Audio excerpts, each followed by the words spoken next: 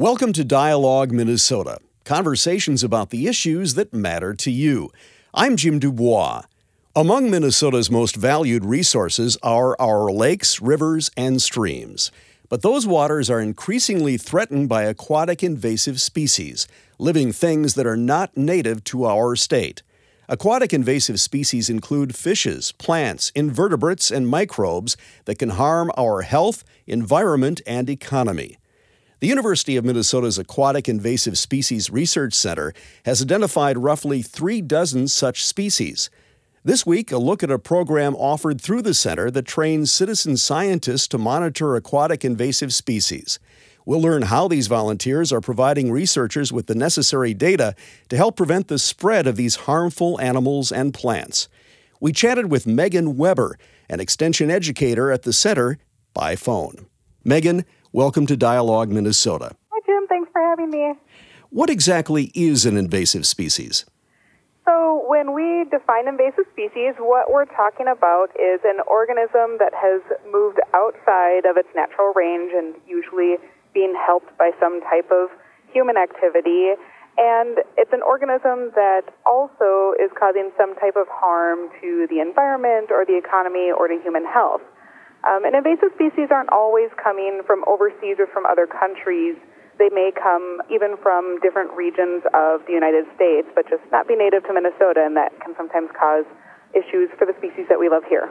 Tell us about the aquatic invasive species that inhabit Minnesota, both plants and animals. I'll give maybe a cliff notes of a couple of different species that we have. So we do have a variety of plants, both ones that you find that are fully submerged in the water, all the way up to kind of wetland or more emergent species. We have animals like fish and invertebrates like zebra mussels you might find. And we even have some invasive pathogens in Minnesota that can affect fish, like VHS. How do these aquatic invasive species find their way into Minnesota's waters? So in aquatic environments, the movement of invasive species is pretty strongly linked to human movement. So they might be hitchhiking a ride on like a boat or inside a bait bucket or a live well or something like that. We've seen instances recorded where they've been attached to a dock or a boat lift that was purchased and moved to a new water body. And, for example, like the mussels may not have been cleaned off, and that's caused a new population in that new water body.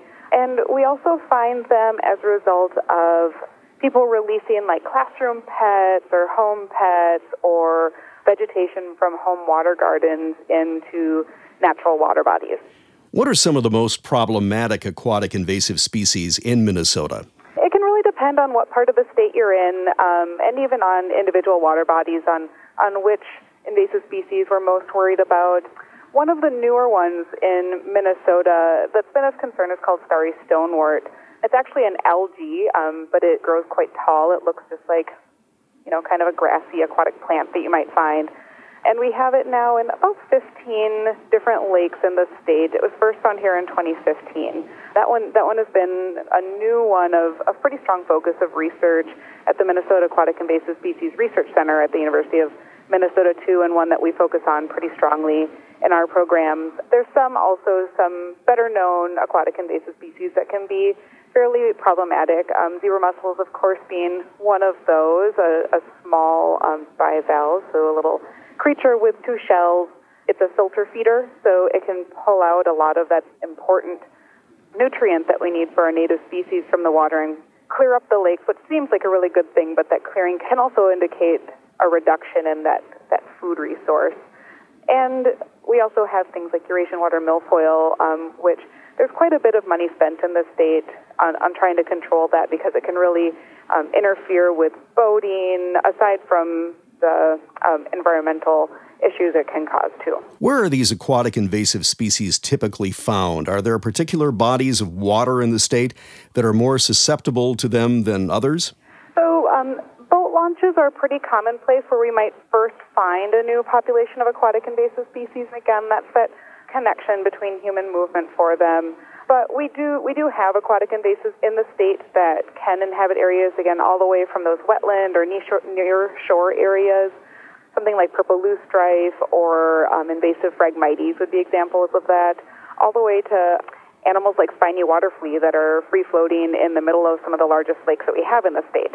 So you can find an aquatic invasive species in just about any kind of environment in the state, but each lake will be a little bit different in how susceptible it is to any particular organism.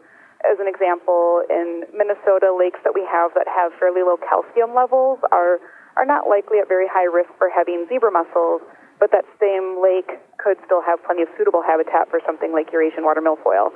So this is one of the questions that researchers at the Research Center have been focusing on too, and trying to do some risk modeling that are species specific. So looking at those water quality conditions that might make a habitat better or worse for any particular organism, and even matching that up to some of the data we have about known boater movements too, to kind of see where are the lakes in the state where we might have the most risk for any particular species. So there's some available now even on the Research Center's website for starry stonewort and zebra mussels. What damage do these invasive species do to our environment? This is another thing that'll kind of depend on which organism it is that we're talking about. But some of the common types of impacts we see from aquatic invasive species can include the displacement of some of our critical native species. So you might see, for example, with plants, single species dense stands of just that one type of plant. And that can be damaging in a couple of ways. One, it gets quite dense, so there's less room. It's a real change to that habitat structure. So we like to think of the plant communities underwater like an underwater forest. And when you lose that really nice, beautiful structure that you get when you have a diverse native plant community, it can change the way that fish might use it for shelter or for nurseries, or it can change, availability of food for species. Some of the other types of things that we might see, for example, with some of the animals like spiny water flea or zebra mussels, or even for something like a bighead or silver carp, they're all filter feeders. Like I had mentioned before, that means that they can change how much food is available for other important native species like young fish, other zooplankton, so tiny little animals that are floating around in the water. But those are typically some of the things that we're really thinking about with environmental damage for aquatic invasive species. Megan Weber is an extension educator at the Minnesota Aquatic Invasive Species Research Center and University of Minnesota Extension. Megan's work focuses on the development and delivery of volunteer and citizen science programs that work towards solutions to aquatic invasive species problems. How quickly are the aquatic invasive species spreading throughout Minnesota? It's another one. I think I'll probably say this a lot, but it'll depend on the species for how we see that spread and kind of which ways that species might spread across the state.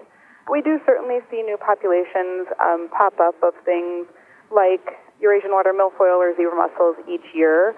I think in general, we do a pretty good job in Minnesota, especially in comparison to some of the neighboring states in our prevention efforts to make sure we're minimizing that spread. And we do still see that a majority of our lakes do not have aquatic invasive species. So there's still plenty of room for our prevention efforts and to keep improving what we're doing in that aspect. You're an extension educator for the program that trains citizens to monitor aquatic invasive species populations. Tell us more about this program. How did it get started, and how do you recruit the volunteers? We call this our AIS Detectors program, and it started from funding from the Environment and Natural Resources Trust Fund, so it's Minnesotans' lottery dollars at work. And it's a really great partnership between University of Minnesota Extension and the Minnesota Aquatic Invasive Species Research Center, where we're taking the strengths of each group and using that to help fill gaps and increase the capacity for aquatic invasive species work in Minnesota with passionate and involved members of our community from all across the state. So they'll after completing our training, they get involved in a variety of different ways in improving the situation here. As far as recruitment goes, word is really starting to get out. We just completed our third year of workshops, so we launched in 2017, we'll spread the word via our mailing list and social media, kind of those standard routes. But we've also found that there's lots of county aquatic invasive species programs that are really seeing that value in having the trained volunteers that come out of this and are doing the work that they're doing And they started to sponsor residents to go through and take the training too. So we're seeing a lot of that kind of ground-up movement to kind of drive people into the program. We're also recently featured as part of the University of Minnesota's Driven to Discover ad campaign, and that was really fabulous. It's really nice to have seen the work that we're doing be selected out of all of the really great things that happen at the University of Minnesota. So it was really quite an honor and pretty validating for the work that we're doing. And they still have the video available, so I'll put a plug in for it because I think it's a really great film that they made, and it's at discover.umn.edu. How many monitors are involved in the program this summer? This year we had 86 people come through the training. So when we kind of tap that on to the previous 2 years of workshops we've done, that means we've had 299 people in total now who have completed that core program to become a volunteer in the AIS Detectors program. Well, let's talk more specifically about the volunteer monitoring programs. As you mentioned, there's a detector program. There was a program called Tracker and also Starry Trek. How do these programs differ from one another? And I do understand they're going through some changes right now, correct? Yeah, we have a lot going on. It's great. So the AIS Detectors volunteer program is kind of where we started. That's where it all began, and it's really the program that I think gets the most attention to. That's the one that I've mentioned where we're partnering. There's locations across the state. We've had 299 people who have done that now, and it's fairly involved. It's about 16 hours of work or of training to finish the program. And then we're asking that group of people then continually contribute service and do additional learning year by year as they continue to be a part of our program. Some of the other things that we have going on, you mentioned Starry Trek. It actually just wrapped up this past Saturday, so that was really exciting. I was entering data in right before our conversation, so we're still kind of getting everything in from that. But we also launched Starry Trek in 2017. And that was in response to some of the newer discoveries of starry stonewort in the state. So after it was first found in Lake Coronis in Stearns County, and in late 2016, there was kind of a quick little flurry of new discoveries kind of right towards the end of the year. And we realized that with this new program that we had a really great group of people who could help and go look for the species that people didn't know as much about. It's not something that had been, there hadn't been as much education about as people likely saw it, but maybe didn't know what they had. And that's where the idea for this was born. So we partner with Minnesota DNR. It has a sister program that happens in Wisconsin as well each year on the same day. And we work with local organizations to have local training sites across the state where people can show up in the morning, complete a training, head out to some of the area lakes, and then come back in and be done for the day.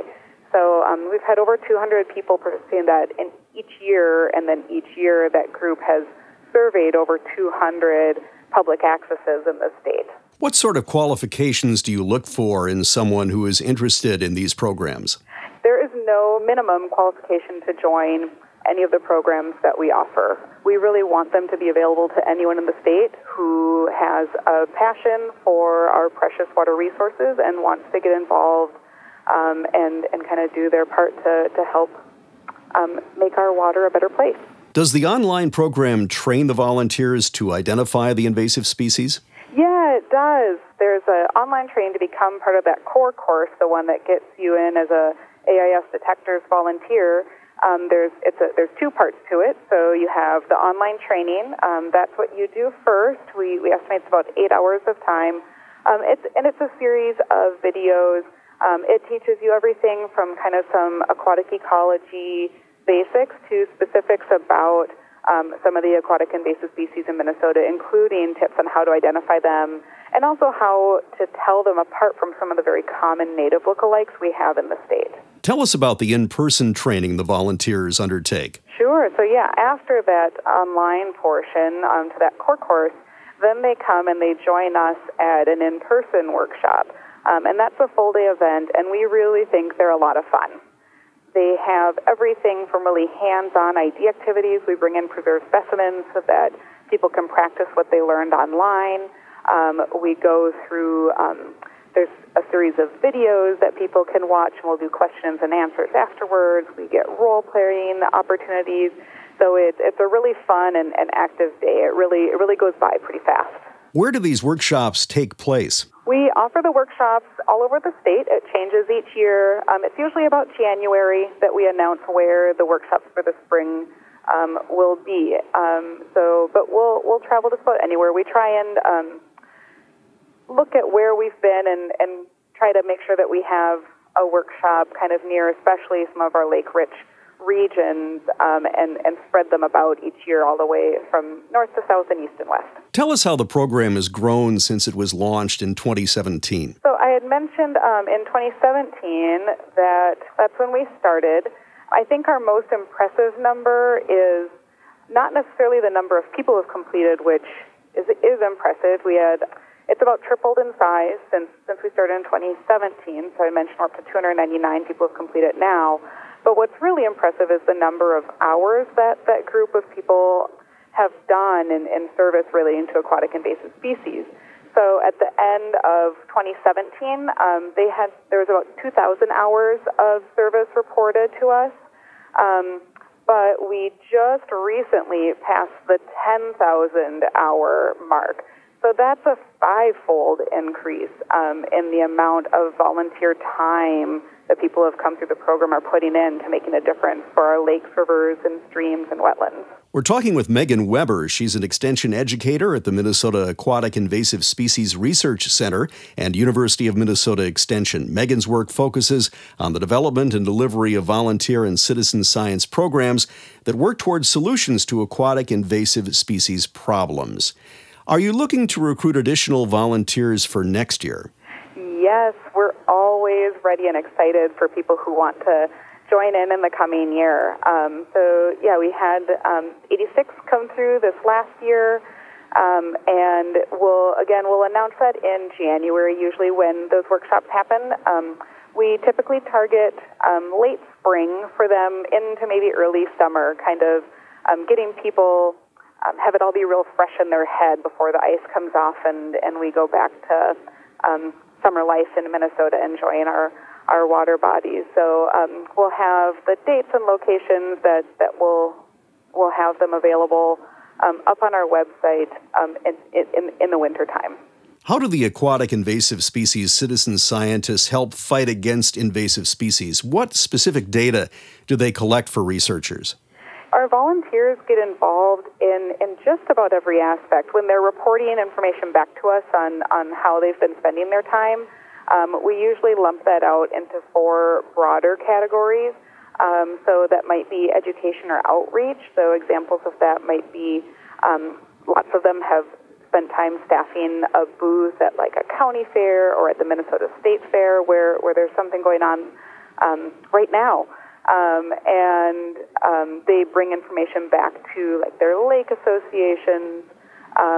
They can do stewardship, so that's kind of really hands-on-the-ground type work. There's people who have participated in hand pulls and removing aquatic invasive species. And there's that citizen science component. So that's doing work that helps contribute data back for the research. A big part of that is when they're out surveying for aquatic invasive species and they're reporting back that presence or absence data, both of which can be really critical, whether they found something and also if they searched and didn't find something. They also get a chance to connect directly with some of the researchers at the Minnesota Aquatic Invasive Species Research Center. This year there have been some that have helped with surveying people at some of the public accesses. There have been volunteers who have joined in on research out on the water, helping to sort plants or be an extra set of hands for researchers in the field. They've been out on some of the CARP projects. So there's a lot of areas that they're able to kind of get their hands dirty too with the research happening. And we have a final category that we call program support. And that's kind of anything that doesn't fit into the other categories, but it's really the stuff that happens in the background that are really critical parts to making aquatic invasive species programs run, which can be anything from like stuffing envelopes. For Starry Trek, we give away tote bags to all the volunteers, and it has ID cards in it and rags to help clean your materials. And we had volunteers come and help stuff over 200 bags for us this year too. So they're really important and helpful parts of the program that come in there. Besides the volunteer programs, how is the Aquatic Invasive Species Research Center working to combat the spread of these destructive plants and animals? I think in Minnesota we're really lucky to have something like the Research Center right here. At the Research Center, there's a real strong focus on research-based solutions to aquatic invasive species problems, and it kind of spans the whole gamut of where we want to be focusing, everything from how we can improve our prevention efforts to better ways to have early detection of aquatic invasive species, to things like controlling and managing the species that we already have in the state. There's been work towards solutions to lots of those problems, knowing that each species has a weakness, and we just kind of have to tease out what that might be. Currently, the research is focusing on about 11 different species.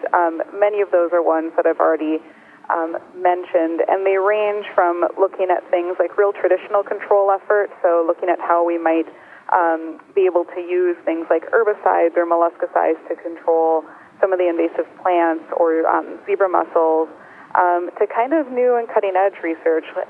For example, looking at if there's a place for genetic biocontrol in aquatic invasive species management. How can Minnesotans who don't have time to volunteer help combat the destructive effects of aquatic invasive species? All kinds of ways that people can make a difference, even from the comfort of home.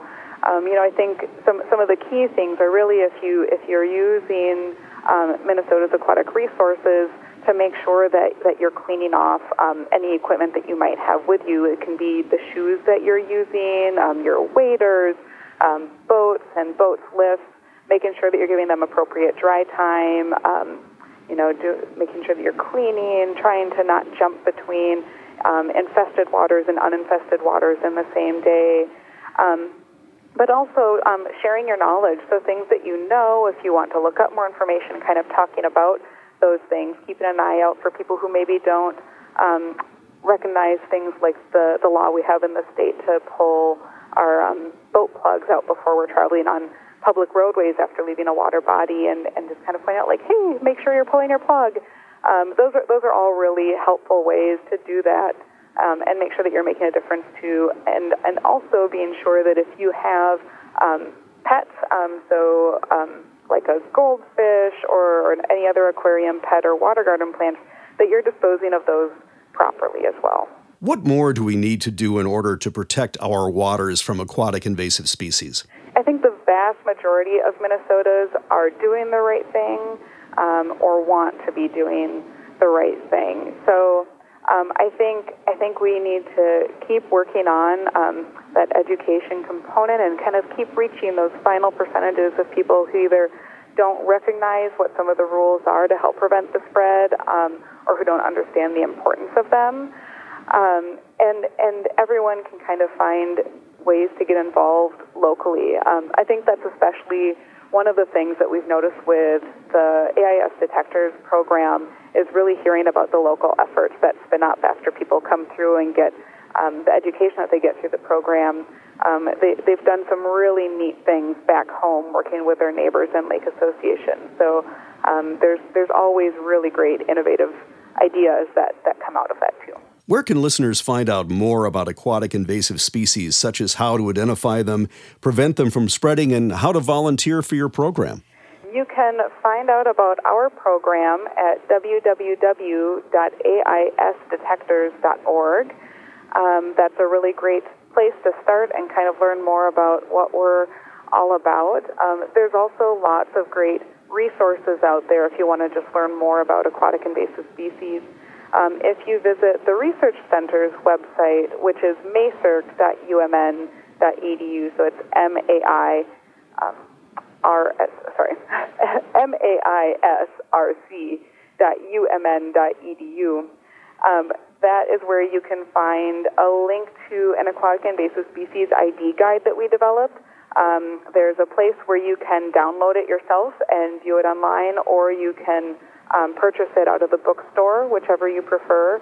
There's also great information there about some of the research that's happening, as well as the species that they're focusing on.